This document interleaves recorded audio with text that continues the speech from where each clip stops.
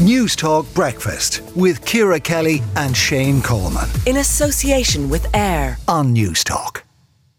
Christmas dinner, we're all looking forward to it. But what is there are bits of it that are challenges now. And to discuss how to get it all perfectly right, I am joined by the Queen of Irish Cuisine, chef, author and founder of the Ballymaloe Cookery School, Darina Allen. Good morning to you and happy Christmas, Darina. Good morning. Gosh, what pressure. No pressure this end. But we were thinking of all the things we could ask you. And I reckon, I'm not going to ask you about the turkey because, you know, it's not as hard as people make it out to be. It's like a big chicken. Shove it in the oven. Don't burn it. All of that. Yeah. But you know what we were discussing this morning? And Nigella Lawson is out in the UK press saying, first of all, don't have a starter because that just leads to overindulgence because you're eating too much. So I'm wondering what you think of that. But also, what to make for desserts? Because I want to not do the thing I normally do of making about 5 desserts. I want to make one good dessert. So have you any recommendations on starters and desserts?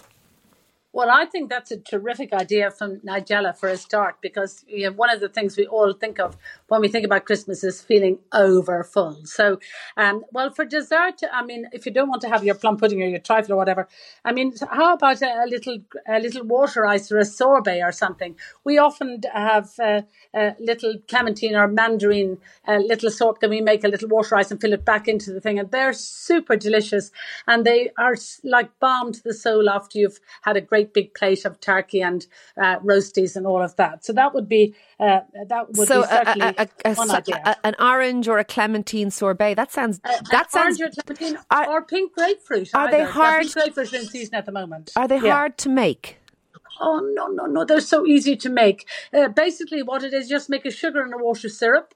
And then add lots and lots of, it could be of the zest of clementines or mandarins or something, or the ruby grapefruit zest, and then all of the juice, mix it in, taste it. It should taste really, really. It should taste really. It should zing.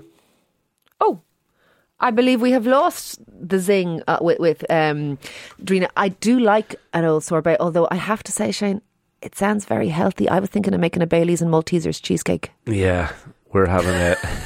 I'm ashamed to say it, but she's not here on the line at the moment, so I think I can say it behind her back. I know what they mean about the not going too heavy with the starter, but I am going to have Stilton soup. We're having Stilton soup for starters. Can't get much heavier than that.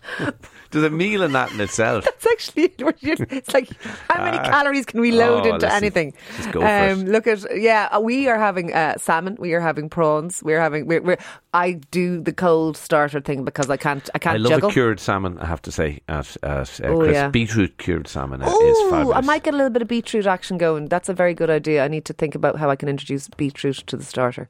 Anyway, I think we've lost Darina, let's take a break and we'll see if we can get that line back. News Talk Breakfast with Ciara Kelly and Shane Coleman. in association with AIR. Weekday mornings at 7 on News Talk.